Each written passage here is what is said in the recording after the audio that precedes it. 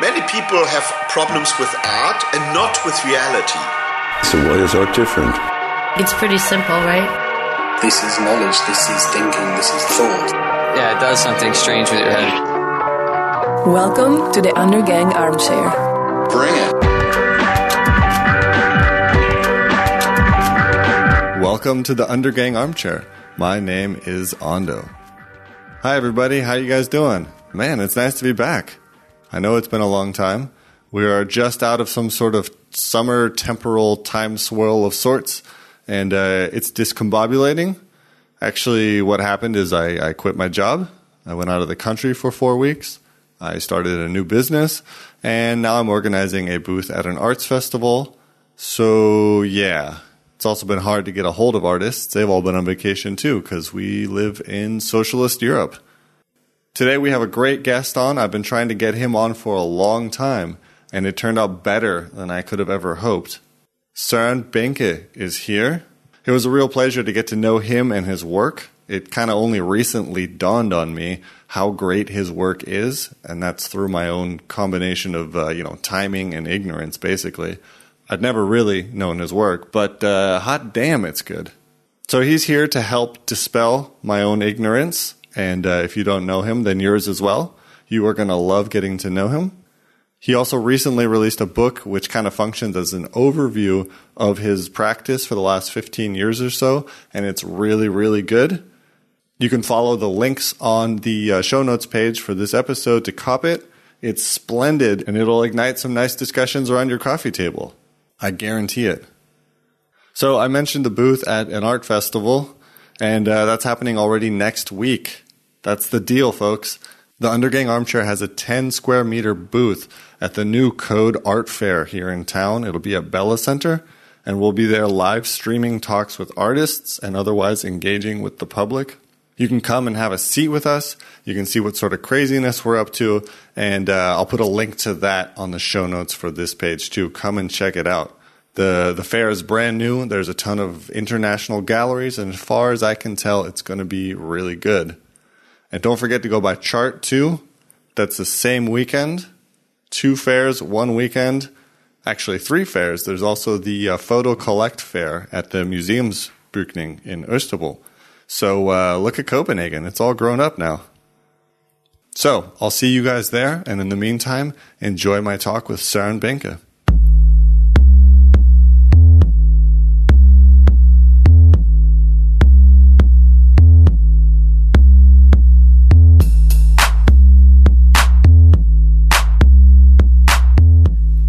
Able to have this feeling about a language is just so fucking powerful. Yeah. And it's so great when you're traveling out in the world that you can have it's a little secret that you know. It's so great. You're just a part of the party like that. Yeah. You don't have to think about it or be nervous about it or anything. You just go into it.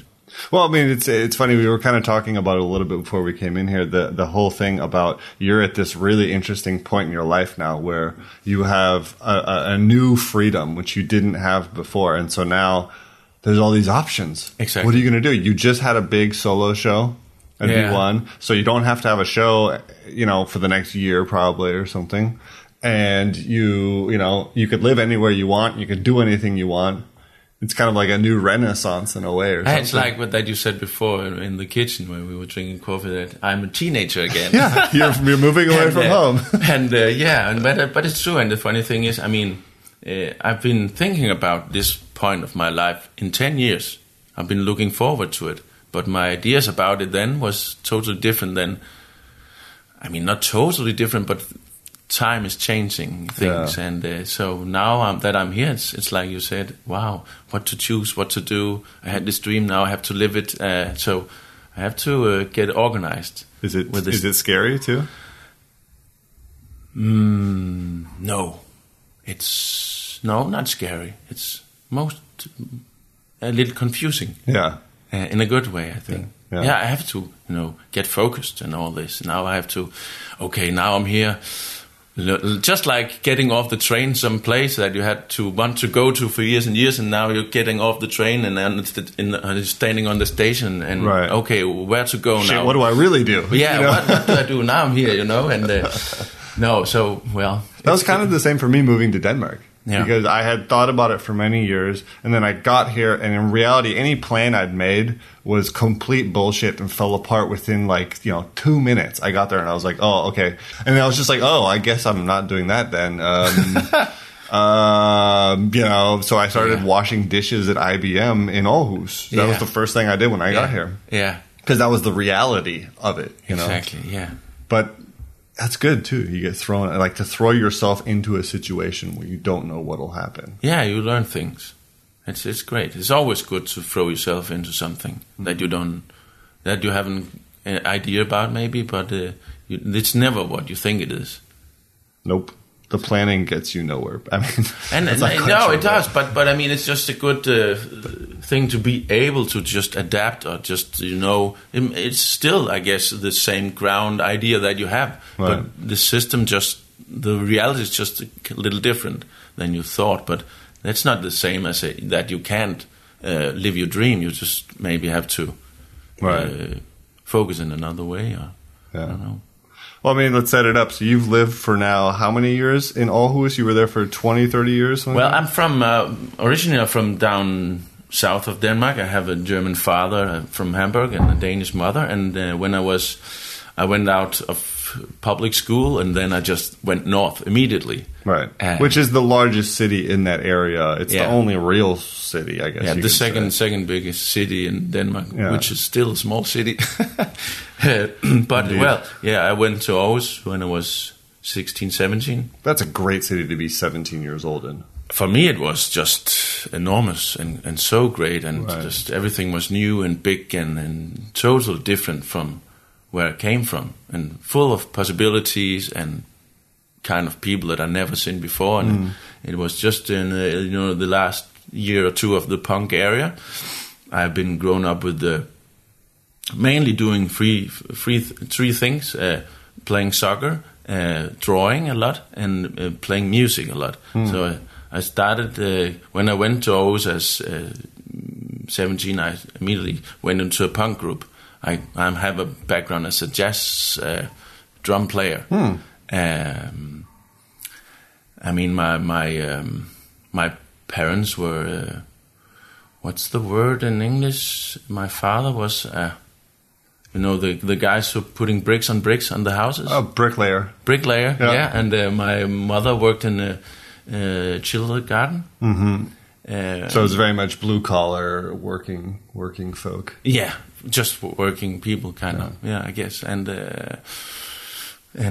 but my mother especially had this naive and romantic idea of the arts, and just loved the musicians. So and also the artists. But she had some kind of idea that her children maybe could be musicians. So we learned that. We went to music schools, learned play piano and guitar, and then I picked up the drums later. And my folks were very much into jazz music first and foremost, and then classical music. They didn't like beat music at all, and they were like political engaged with all this Vietnam War thing, and later the Chile thing, and all this when I was a child. So they were very left wing, you could say. And they are, yeah. And I know, I remember at home there was a lot of drawings from a German artist called Horst Janssen. I don't know how, he's from Hamburg, I don't know how the Germans look at him, but he's a good drawing guy. And so did that already at that point kind of wake you up to the idea of there's such a thing as artists, there's such a thing as a job that is called making art? No, not art. I was up in my 30s before I really realized what this being an artist would be. I never focused on that. I always focused on the doing, if that's a word. I mean, the drawing and things. So I'm this kind of guy that just learned to draw things like photography in a very early age, but I was never really fascinated about that thing. Right. For me, it has always been, I don't know what's the word. The word is like the language of pictorial something, right. The actual technique, the practice. Yeah, the different languages in this. I mean, we all start out doing this doodle, boom, that's the first thing. We all have that in common. Then we go to kindergarten and we learn to draw. There's a horizon and the sun up in the corner, and we come to school and we learn more, and we all do that until a certain age, maybe 10 years, and then a lot of people stop doing this for different reasons, mostly because they can make it work for them in the way they want to. Right. And it's mostly that they can draw it like a photography. That's right. right. They want to make something that they can't make, and they don't. Yeah, and then practice fuck to do that. it. But for some reason, some people, me included, just have such enjoyment doing these drawings. So I did a lot of drawing all the time, and did a lot of comics, starting out with some superheroes, and later went into Robert Crumb and all these things, Wait. How did that happen? How did you find Robert Crumb and... the comics from all this American underground showed up. Comics. All this showed up in Denmark somewhere in the 70s, I guess. So the people who were older than me, and my parents' age, actually, they collected these. And so I saw these comics. That's kind of mind-blowing, right? It was so great, and was so playful, and was so crazy, and it was so, imaginative. Yeah. And it was I really loved it. So for me, it was always a kind of just a good place to go to draw and watch comics. And the comics, I guess, were very big back in the 80s. It's changed a little now. This was before the internet and before cell phones and mobile phones and all this. That's the thing. People forget how hard it was to find things sometimes.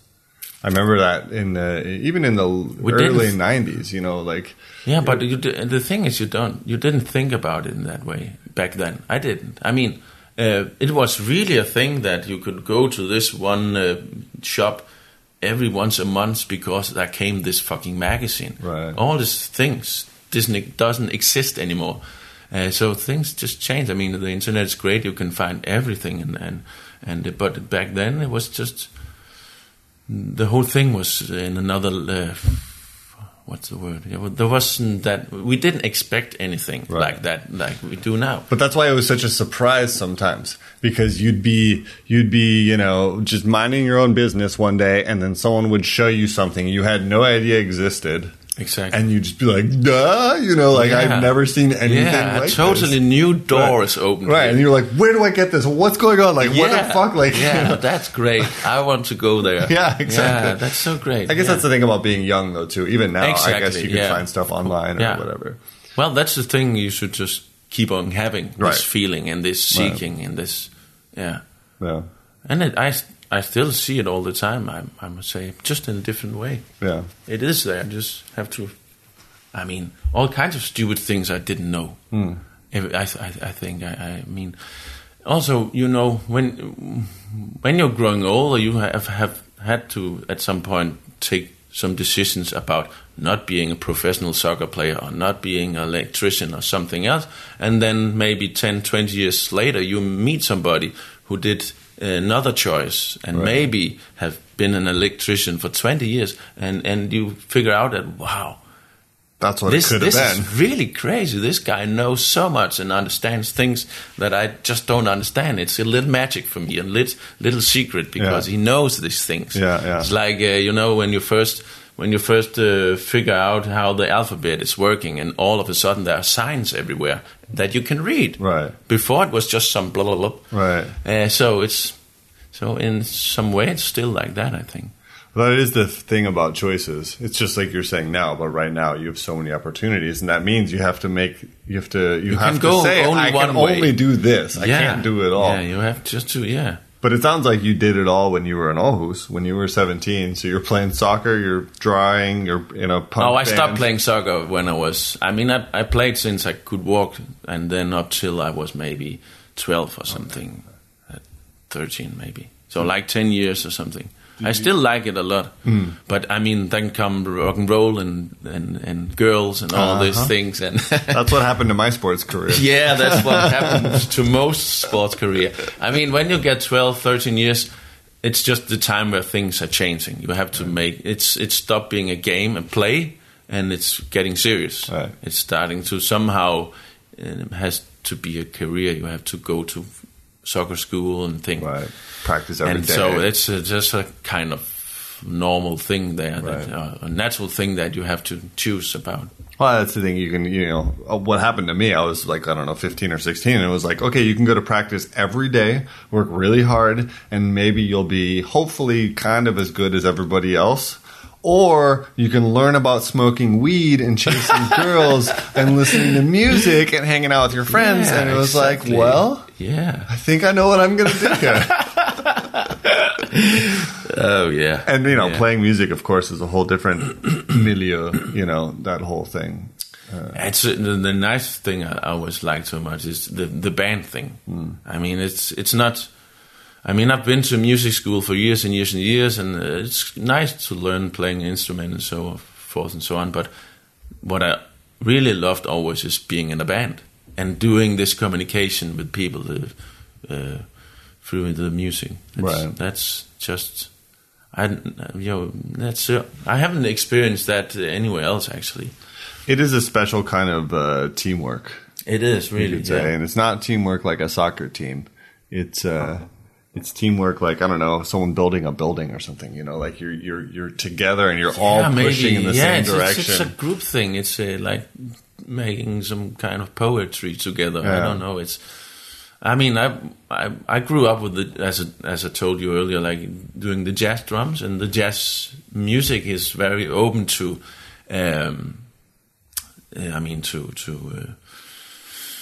Everybody can have their own voice. Now you have a solo, then can he have a solo? And Right. also, so it's everybody gets some space to be themselves some way, Right. and everybody picks up each other's idea and developing, and so it's so great. Yeah, it's a lot of experimentation too. Yeah, jazz is good for that.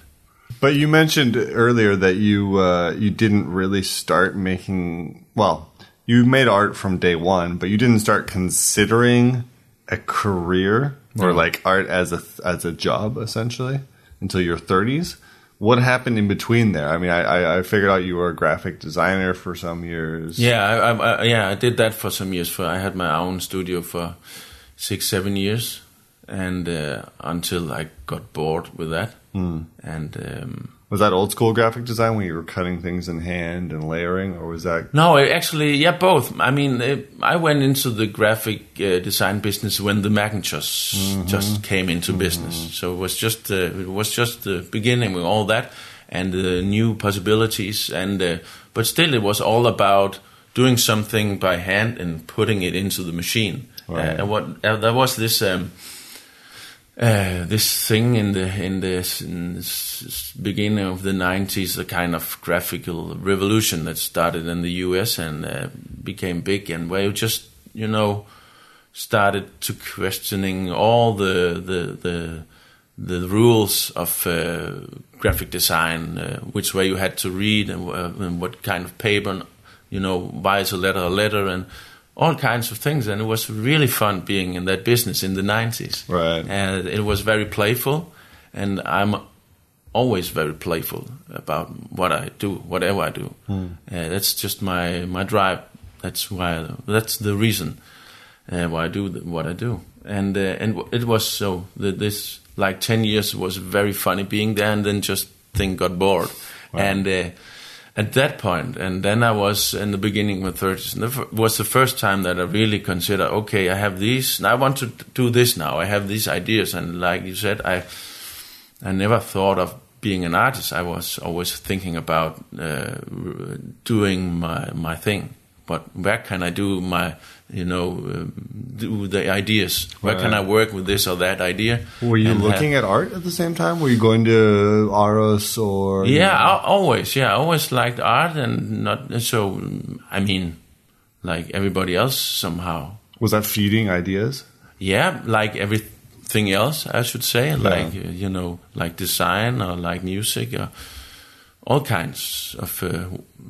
Different places. Because I noticed personally, if I don't look at art, I start to lose my own engagement with art. In a weird way, like my ideas they come from interacting with the world very much. And if I don't interact with things, art world, but also other things, other culture, other people, etc. It starts to go away. I can feel it disappearing. For me, I think maybe it's a little like this Macintosh machine. You have to know the machine, but in order to developing this machine, you have to grab things outside the machine and put it into it. So it has to go in that direction. Yeah. So you have to. Well, I think I like this machine, this art thing. I think it's so interesting what all the other artists are doing, and what the art history has, what there is there to get, and but in the same time, I try to get my material somewhere else also. Right. But yeah. So what exactly happened? You closed your studio, and then you were like, okay, I guess I'm going to try to make a career in the arts? Or how? Yeah, no, I didn't. It wasn't that. Well, kind of. I did a lot of things before I did the graphic thing. Also, I had some years where I was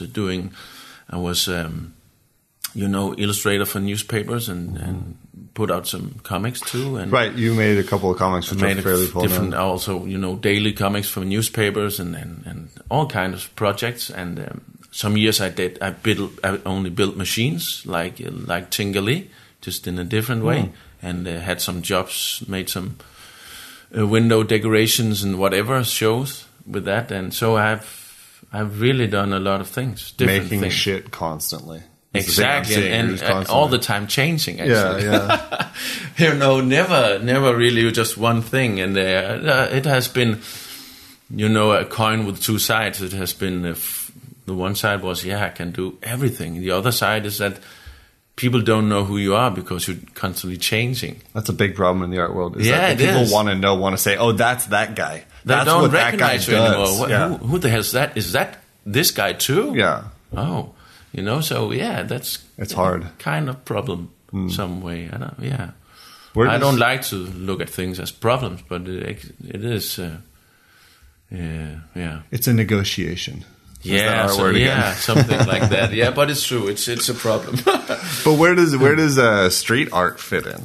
Yeah, well, like you said, I closed my studio. It bored me so much, and I had all these ideas that I wanted to do instead, and I was looking at a platform where I could just do these things, which I couldn't do as a graphic designer. And so I put a pile of money together, and then I closed the shop, and then I had this pile of money that I could use and that bought me some time just to try to work with these ideas. And the ideas were in two directions. The one thing was about to work with painting. I had some things that I had to figure out, some experiments and some playful ideas. And the other thing was trying to do sculptures in public and in the streets. And I remember I had there was a artist group in Aarhus called Solkorset at that time, and they were doing installation art, and that was the first time I met some artists that I didn't hate, because till then I really always thought that I'll never become an artist. These idiots, Jesus, fucking assholes. All of them. Really, everything is about themselves, and nothing is about ideas or art. And but all of a sudden, these guys showed up and did this installation art thing, and I really love it. And I thought it was so great and mind-blowing. I had never seen anything like that. So it was so inspiring. And for years and years, I thought, why don't these guys do something more in the street? Because there's this whole space, in the late 80s and beginning of the 90s, there was not such a thing in Denmark. Nowhere. Right. Especially not in Aarhus. So it was like a totally blank canvas. You had the whole space to yourself. Just waiting for you. So strange. And it was just a coincidence, somehow. So, and I thought, why don't they do anything in the street? They never did. So at that point I thought, well, then I'll do it. That's the magic moment. Yeah. If they're not going to do it, then motherfucker, I will do it. Yeah, exactly. Yeah, and that's a really for Danish. It's a really 1980s attitude, because in Denmark there was the last economic crisis was in the 80s, and my generation just grew up having no fucking job. Right. And no matter what you did, you can't get a job. So you really just have to find out, what the hell should I do then? Was everybody just on welfare and just exactly. fucking hanging out? And the thing is that a lot of people couldn't handle that, because you have to just figure out everything yourself. Unless you really have a lot of ideas and things you want to do, like I had. So these 10 years of the 80s was just... My education was paid off by the state in the kind of school that I just developed myself, and I could do all kinds of stuff, all kinds of things, as long as I didn't drunk myself to death or something like that. That's where Denmark is the absolute best. It's still the same today. If you have ideas and stuff you want to do, this may be the best country in the world to do it. Nice. It literally is, because you can get support, you can get space, you can get, you can live a life without worrying about, if I break my leg, am I going to lose my house? Any of that sort of stuff. Yeah, I really agree. But if you don't have any idea what to do, it's a really terrible place to be. Yeah, it's a downside of it, that it's really difficult really to help people. Yeah. Because first and foremost, they have to be able to help themselves and then get some help. Yeah. Well, but I was lucky. I consider myself lucky, at least. Yeah. And well, if they don't do it, I will do it. And so I had to get this money to last as long as possible. And I had this 4-year-old child that I had to buy food and the basic things. But I was seeking for material that was cost nothing, like we did in the 80s. And there's a lot of material in such a rich country as Denmark. So I had a lot of friends who went to the architect school in Aarhus, and I saw them doing these buildings models with cardboard. Right, and I thought, this is my material.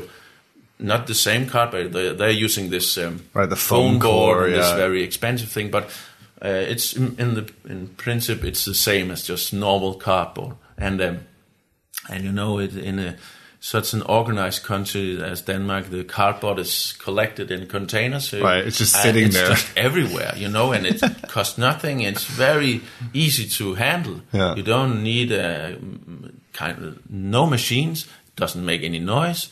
It's just perfect material to make sculptures, and to just lay flat out and use as cardboard, as a canvas. So, and the one side I used it as a canvas, and the other side I started working in the street with these sculptural ideas. So you did it simultaneously? You did both? I did both, yeah. It's the one thing was more out in public in action, and the other thing was being a writer, just you alone in your studio for hours and hours and days alone. So it is kind of opposite things.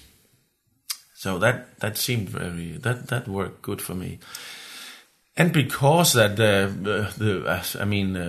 that nobody was in the street in Denmark at that point, or at least very few people. I remember was when I was still doing a daily cartoon for a newspaper. It was the first season where Husk Mit Navn, another Danish artist who started in the street, was on the street. And the year after, I went on the street too, and I met him. I saw this kind of work for the first time with his work, and I saw him here in Copenhagen. I worked for newspaper that was here in Copenhagen, and I put his work into my cartoon. And then I started writing him, and this talk came into my daily newspaper strip. And at a point, I just told him that I was doing this, and then I visited him, and then a year after, I went in the streets myself with this sculpture idea.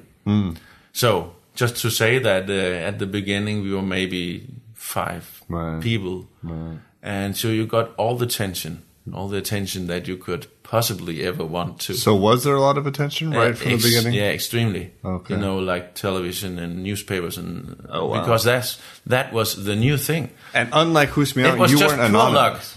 I mean, Well, that and you were the first people to do it. yeah. I mean, it was. I just did things the way I always have done things. Right. Like, It's good timing. yeah. You need a good timing, some luck, and of course you need to work. Right. You always need to work, and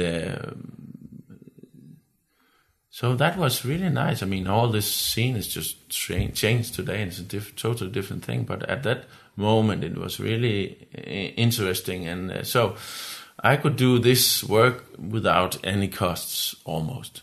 And so I have never went to an art academy or anything. I just started doing it, and I did what everybody else in Denmark can do, or maybe in all countries. I don't know how the system works elsewhere, but you can send some work to some big group shows.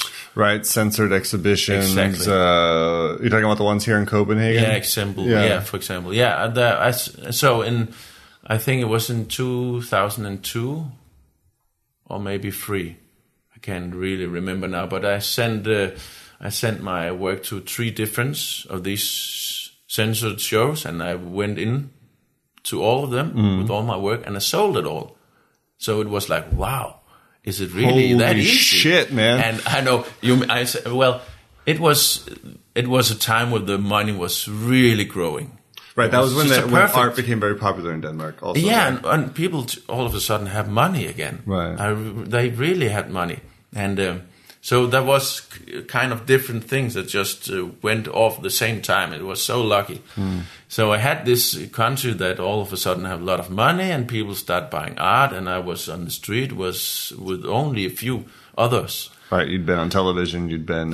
So it was really, and it's like, I guess it's like it's always been since Hans Christian Andersen or something, that you, as an artist, you live off the rich people.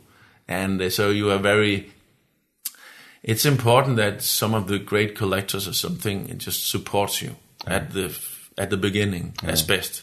And I was so lucky that was the case. And so very, very soon I started to make some money off it. And I just met the right people. I met the guys who opened V1 Gallery, which is still my gallery here in Copenhagen. They were just beginning. They didn't know either that they were going into professional Right, they art. had that tiny little gallery there in Vesterbrød. And that was just like me. It was just a thing that I had to try out to see where is this going. I just have to do it. I don't know where I'm going. I just, I'm figuring out as I go along here. But this is fun. I want to do this and see what is happening. If I do this, what the hell is going? What is happening? And so and they were at the same path at that time. And so it was funny because 1 year later I just met Husk Me Now at that project. We talked together. I remember visiting his little studio that he had together with other people just here around the corner from here where you live.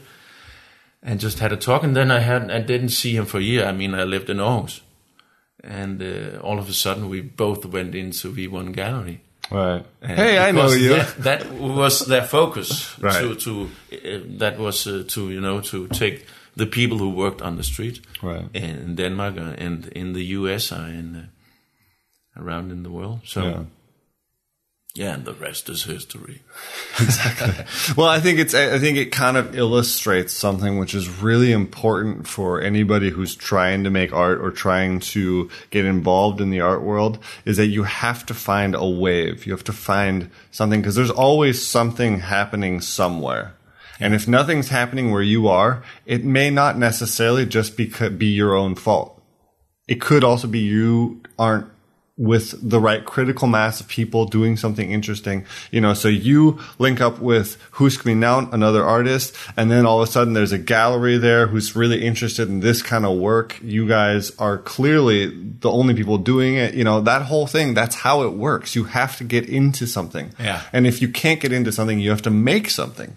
You know, Yeah. and it Yeah. like you can work your whole life just making drawings at home and get nowhere without engaging, you know, and people call it networking and say, blah, it's all your friends and bullshit. But the truth is, there is some sort of, it's like playing in a band, like you said earlier. There's some sort of energy that comes with working in that group. Yeah. And that'll carry you a long ways. Yeah. Yeah, I mean, that's so true. And the funny thing about it, when I think about it now, I mean, now it all seems so clear and logic. But I always try to maintain some of the, what's the word, you know, the way I did it back then. Would you call not it, knowing? Would you call it anything. naivete? Yeah, maybe that and something. I mean, of course, it's about networking, all these things, but it's also just about doing it. I mean, that's the first thing. Right. Do it. Right. And of course, if there's nothing happening where you are, you can do two things. You can move yourself, or you can do it yourself, or you can both. Right. Maybe you should do both. Just do it. Right. And then you know, make the networking speak to people, and because you might learn something. Right. And like there's been several people on this show who were working on art and didn't like, you know, nothing was really happening. So they found a little space to show art in and showed them and their friends art.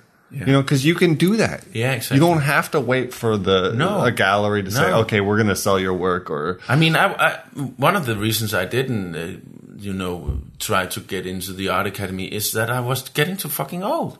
I mean, I had to get all kinds of special treatment to at all get in there because it's only for fucking young people. Right. They only want. And the when I fresh. figured that out, I thought, fuck this school. I do it myself, man. Yeah. I can read a book. I can talk to people. I can go to readings. I can do all the same things. Right. It's all there. It's still there. It's not that it's disappeared because I'm not into the school.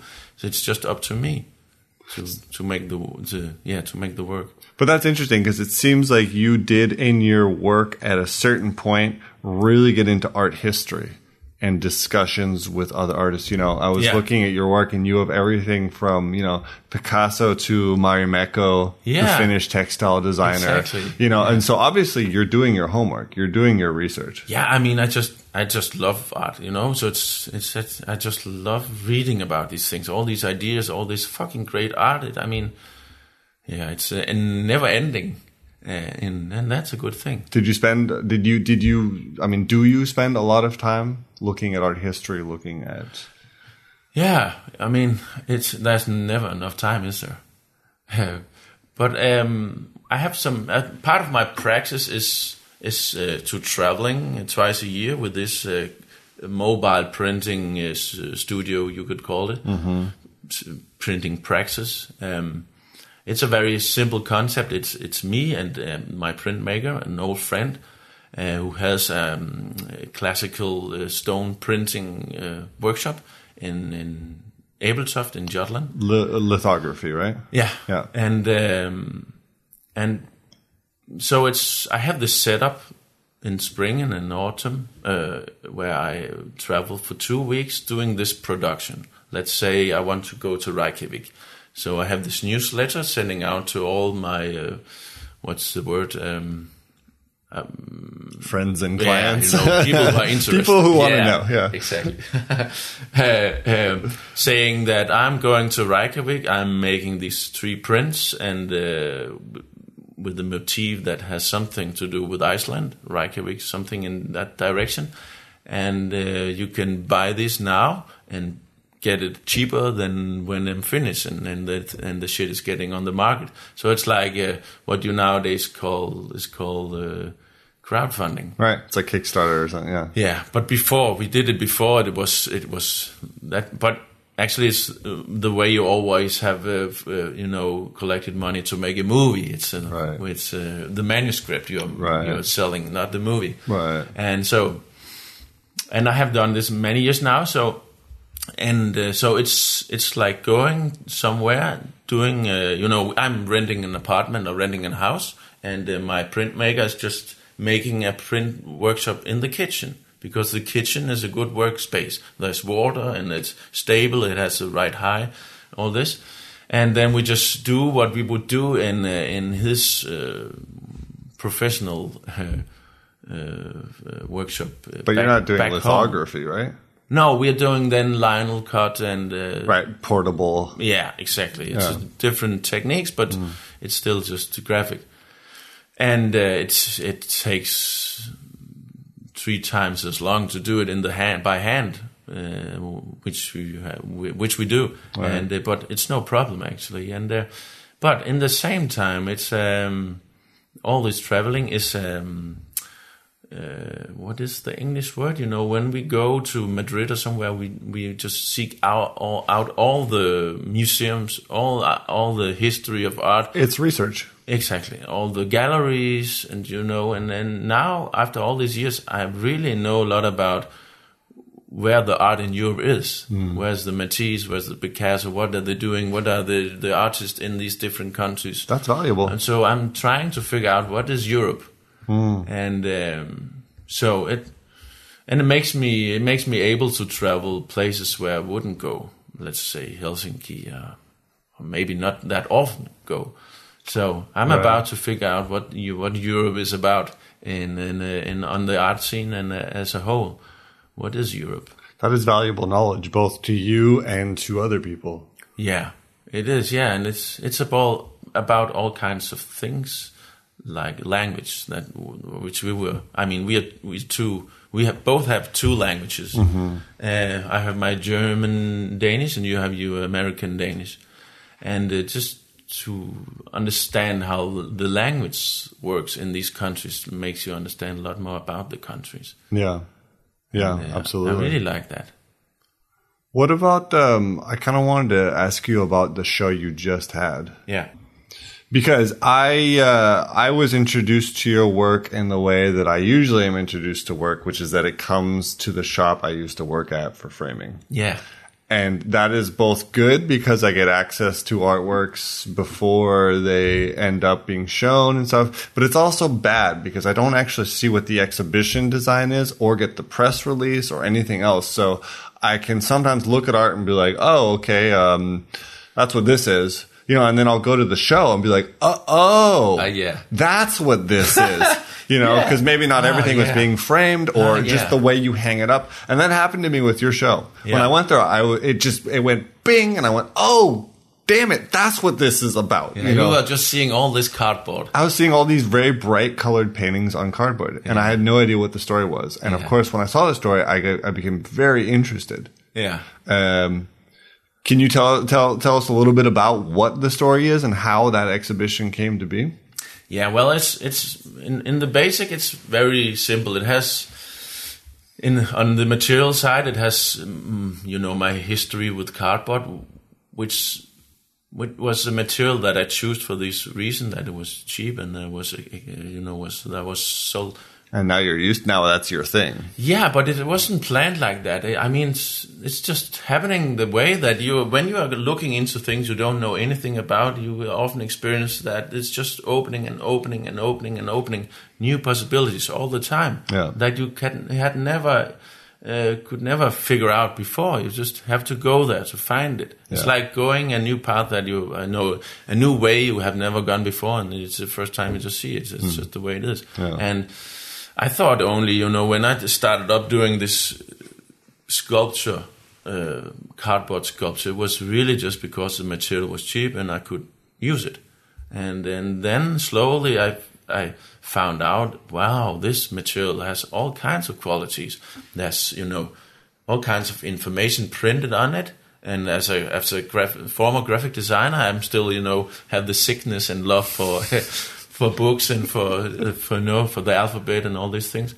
So there was a whole world there, the material and all that it could, and it's just somehow constantly open to new possibilities. Yeah. So for me, painting on cardboard now on this show, which we are talking about, the thing about that was that it represented a kind of canvas that was not from a ground zero. It had kind of personality because it was when you take a cardboard fruit box and just opens it up, like lays it flat out, it has all these what's the word? Oh, forms and bends. And they have all kinds of holes. Especially in these fruit boxes, there are all kinds of holes, so that the fruit doesn't get bad, so they get air. And it depends on which kind of fruit it has. So many holes, and of course for the hand, what did you call handles? Yeah, the handles. Yeah. And so when you take such a box and just lay it flat, and then just either you just paint it white and say this is now my canvas, or you don't paint it white and say this is my canvas. You have already some kind of, what could we call it, some kind of basic layout, or there's constrictions, there's rules, there's this shape, there's that. There are something. It's like working in the street, the difference between working in the street and working in the white cube is in the white cube you are God in a new world. When you work in the street, it's totally opposite. You just playing a ball up against a wall full of meaning, and that's the same with this. So you have this cardboard thing. You can sometimes I pick up a box because I like the colors and think, wow, these colors is just great. I'll make a painting with these colors myself. I'll use some of it, and some of it I'll just paint over. But using these colors is my motivation for taking this box. Or it's just the holes. I like the holes. I like the thing that it is not only a 2D thing; it's a 3-dimensional thing now. It's a canvas, but it's also an object, and you can when you just see it, you're not sure which is holes and which is just white circles that you painted. So there's all kinds of visual possibilities in it. So I like this idea of that. I have some kind of material that already has a own personality or own history or something. That it's like being in a band or in a duo somehow. You're playing along with a blind date or something. Right. And so and you saw all this cardboard in your shop. And the other thing is this was a very simple show. It was painting only. And 2 kinds of paintings, the cardboard paintings and then the paintings on canvas. And what I did on the canvas side to have this same kind of starting point with some kind of layout is that I took all these rest pieces, leftovers of cardboard that I had collected over the years, and just sew them together. And with these, what's the word again? There's the seam. That's what it's called. The seam, yeah. I just put the seam outwards, so it has visually you can just see that join. Yeah, it looks like some kind of formalistic piece of work from the 30s or something, from the beginning. So you have this layout, you have this kind of all kinds of problems that you have to overcome. I just love them, Yeah. And again, it's a kind of sculptural thing, because when you paint on it gets all kinds of problems and all kinds of. It's almost like when you paint on this kind of canvas and you have this first shot and you don't like it and you paint it over and you don't like that either and you paint it over again. Every time there will just be some of what you did before on the canvas because of this design. Right. So you look at the same time at different paintings in the same painting or versions. Right. Because when you go to the side or one side or the other, it looks different because there are all kinds of leftovers from your first takes or second takes.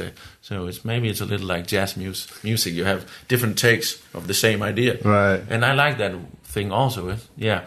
But the idea behind all this was actually just totally naive and totally basic, simple, to try to build up a more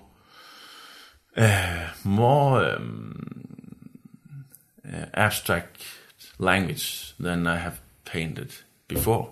And so I did this exercise for myself, finding a motif that I could paint again and again, and just deconstructing it more and more and more, and make it, this. I mean, it's all done before, but it's still so interesting, and there's still so much new things to gain there. And I mean, you can see Picasso's deconstructing paintings of Velasquez. Right.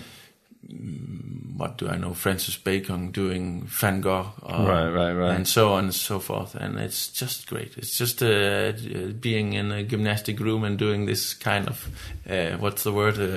But exercise. Workout, exercise, exactly. And so that was my simple plan. And I chose this Van Gogh old painting from the 1880s, the Ruminal, which he did a free version of himself. Mm-hmm. Roy Lichtenstein has done that as well. Mm-hmm. And I just starting painting the same picture again and again, and just trying to deconstruct it and trying to do it in different ways. And it was really, really nice to do. And at the same time, when you are having a show like that, it's very easy for people to understand what is going on here. And so it has this what's the word, pedagogical kind of approach also. You can people can see, okay, here's a window, and next time it's right. It's more abstract, and it ends up being a totally abstract form. That this form is now a window, like an A is an A. You wouldn't know it before you learned it, right? And so it was. It's like being in a gym in a very easy. Right, and you can follow the process and kind of the line through the exhibition. Yeah. So it was really, what is a line, what is a circle, what can we do with this color, that color, in a totally basic way. Why'd you call it Le Chambre? Yeah, I just, I had to call it. You always have to call your exhibition something. You do indeed. And I didn't know what to call it, actually, to be honest. My gallerist said, well, why just call it, why should we just call it La Chambre? The room. Yeah, the room. Yeah. But because that was my main focus. And of course, there are all kinds of side stories and so, but that was the main focus. Just trying to develop an kind of language that was, between this figurative and non-figurative thing. That was my language. Right. Yeah. The thing about the show you made here was that it worked really, really well as a show. And like I was saying earlier, that thing about seeing them individually and then seeing them together. And that's kind of the problem with making exhibitions, because if it goes to a gallery, then they get sold off one by one, unless somehow you're lucky enough to get a museum or someone to buy the whole thing. Yeah. Is it hard for you to see it get split up like that then? No, I wouldn't say. I have this strange feeling about my work in that way, that I'm. For me, it's interesting to do. When I have done the piece, I'm really not attached to it. Just get out of here. Yeah, I mean, it's. I don't care about it in that way anymore. I mean, it's for me. Then I can, it's just a business. I like to talk about it and all these things, but I don't have to own it. But I can see I was glad that when people come, I mean, New Carlsberg Fund came and bought 6 of the biggest canvases in one take, and I know they will, take care of them in a good way. And of course, it's nice to have the story in one, but actually in real life, there are only 2 places where you have this thing free. It's when you open the show, and maybe when you're doing a retro. Right, when they collect museum, it all again, or in the books. Yeah. Elsewhere, it doesn't exist, and unless you are really rich and buying 12 pieces and hang them up, which I guess not so often. Right, that's something else. No, but I mean, yeah, and so this when I did the show, I was for the first time really aware of the problem that we talked about earlier. That you can't just yes, you can, but you have some problems when you doing this, and then next year you do that. And I have done this for years and years and years, and I thought, well, maybe I should just, focus on a more simple thing. Also because now I have tried lots of things out, and I'm much more aware of what I want to do now.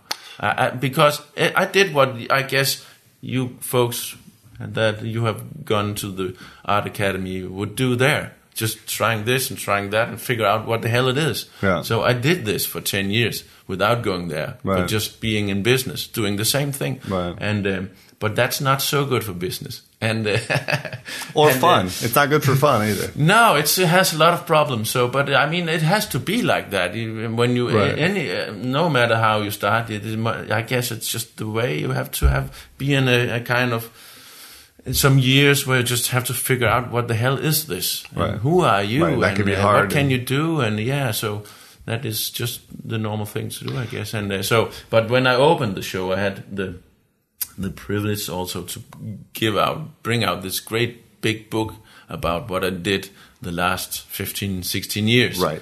And that's what I wanted to mention, because I don't think that you necessarily should stop, going different directions, because it wasn't until I opened your book that I really started to get the universe that you work in. Yeah. And it was all interesting and attractive. Because again, the problem with working in the framing industry is you only see the 2D works. I didn't know, I don't come from Denmark, so I didn't know anything about your history on the street. I didn't know anything about the life-size tractor you've made out of cardboard, or the car, the power tools you've made out of cardboard, all this stuff. And it immediately was like, oh shit, there's this whole world, that he's working in. And that I think was very, very, it's one of the stronger parts of your work, to be honest. I wouldn't say you should just make paintings on flat cardboard from now on out.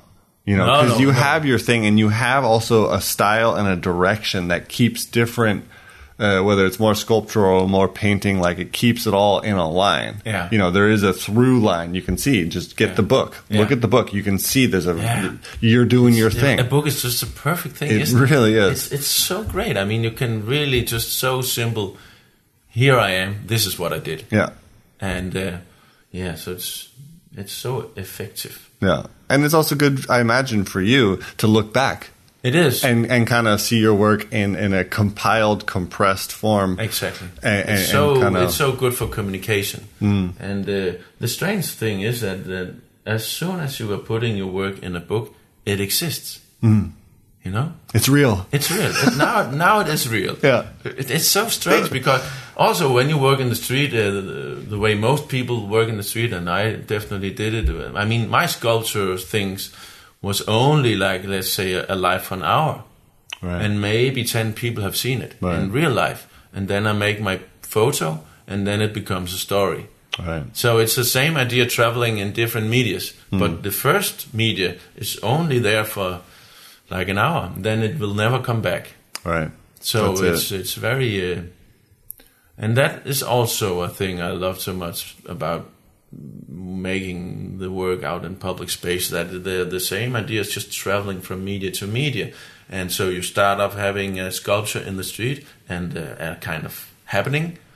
People see it, people comment it and things like that. And then it gets taken a photo, and then the sculpture gets thrown out. And then you have the photo. And then some of my sculptures have an afterlife that is so fucking crazy. We don't have time to talk about this now, but they have a really great histories. A lot of these sculptures, a kind of afterlife. Right, stuff happens to them. It becomes a kind of story. Right. And like the nature story is to getting better every time it's getting into a mouth in a good storyteller. So some of the stories about the thing I made is so fantastic and so unreal, But that's what that media is good about. I mean, it's telling stories. Telling stories is about making the stories better and better. So this is really a funny journey. Right. Well, it makes it. I kind of thought about your work this morning as I was thinking about it before you got here, as in a way as poetry and as language, and you seem to you make these things. You package them, and then you deliver them to the world like you'd read a poem or make a book of poetry. And then after that, it's in the world, and you can no longer control it. Yeah, exactly. It sets sail. Yeah. Bon viaggio. Have a nice trip. Yeah.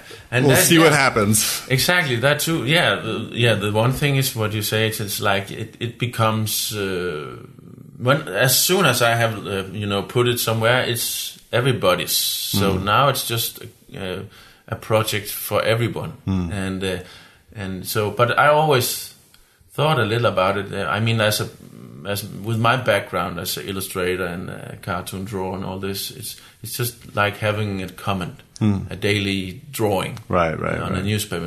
This space. If I do put this on, what is happening then?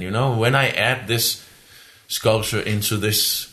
Often I did, for example, sculptures to other sculptures. Right, like the one in Aros. Yeah, like the one in Aros. I did some in Central Park in New York too, in different places, and but always just for 1 hour or something, right. And that's why the book's so good, because it really lets you walk through your journey with that. And that's the only way to present it. Really, it is, because it doesn't exist anymore. So we started with the with now. We might as well end with now. Can you say anything about what you're going to do, or is it still totally... From now on? Yeah. What's next? I have different projects, actually. I have, museum shows and a gallery show coming up next year. And, shit. I was saying you had all this time to relax. You don't at all, huh? No, you never have time to relax. No. And then I have what's it called? Commission to a new and totally new sygehus. For a new hospital. For a new hospital, it's going to be built now. Okay. And I did I started doing commissions 2 years ago, mostly murals, and so I. It's another world. That's the more permanent street art. Yeah, it's totally different. I feel much more like a designer when I'm doing that. Because, when you're doing your shit in a gallery, you don't care what people think. Because they can just go or leave, or come, go, whatever they want. But when you're doing it, like, let's say in a hospital, for me at least, it's important that these people like what I did because they can't get away from it. Right. And then, so it's more like a kind of a designer's work in some way. Right. I guess you go back to your graphic design toolkit in that case. Yeah. Your communication. Yeah, it is totally different approach, but I like it. I think it's interesting. All right. Yeah. Well, I think I want to reiterate again that people should get your book, because that's what really opened the door for me and changed and let me understand what it is you do, because I'm not from here, so anybody who's not from Denmark, it's important to get a little bit of an overview and see what's going on, or at least follow the journey. So I think that's important. And thank you for coming on the show. Thank you for having me. I appreciate it. Me too. All right. Thank you for listening to this episode of the Undergang Armchair. Intro and outro music was kindly provided by Johnny Ripper, and today's interstitial music was provided by David Hyde. You can find links to their music and tons of other conversations with great people on our temporal time warp of a website, undergang.net. If you like the show, we would really appreciate it if you'd take the time to leave a review on iTunes so others can find us. The show is produced in part with the kind support of the Danish Arts Council. Thank you for joining us. Buy Søren's book, and we'll see you at the Code Art Fair next week.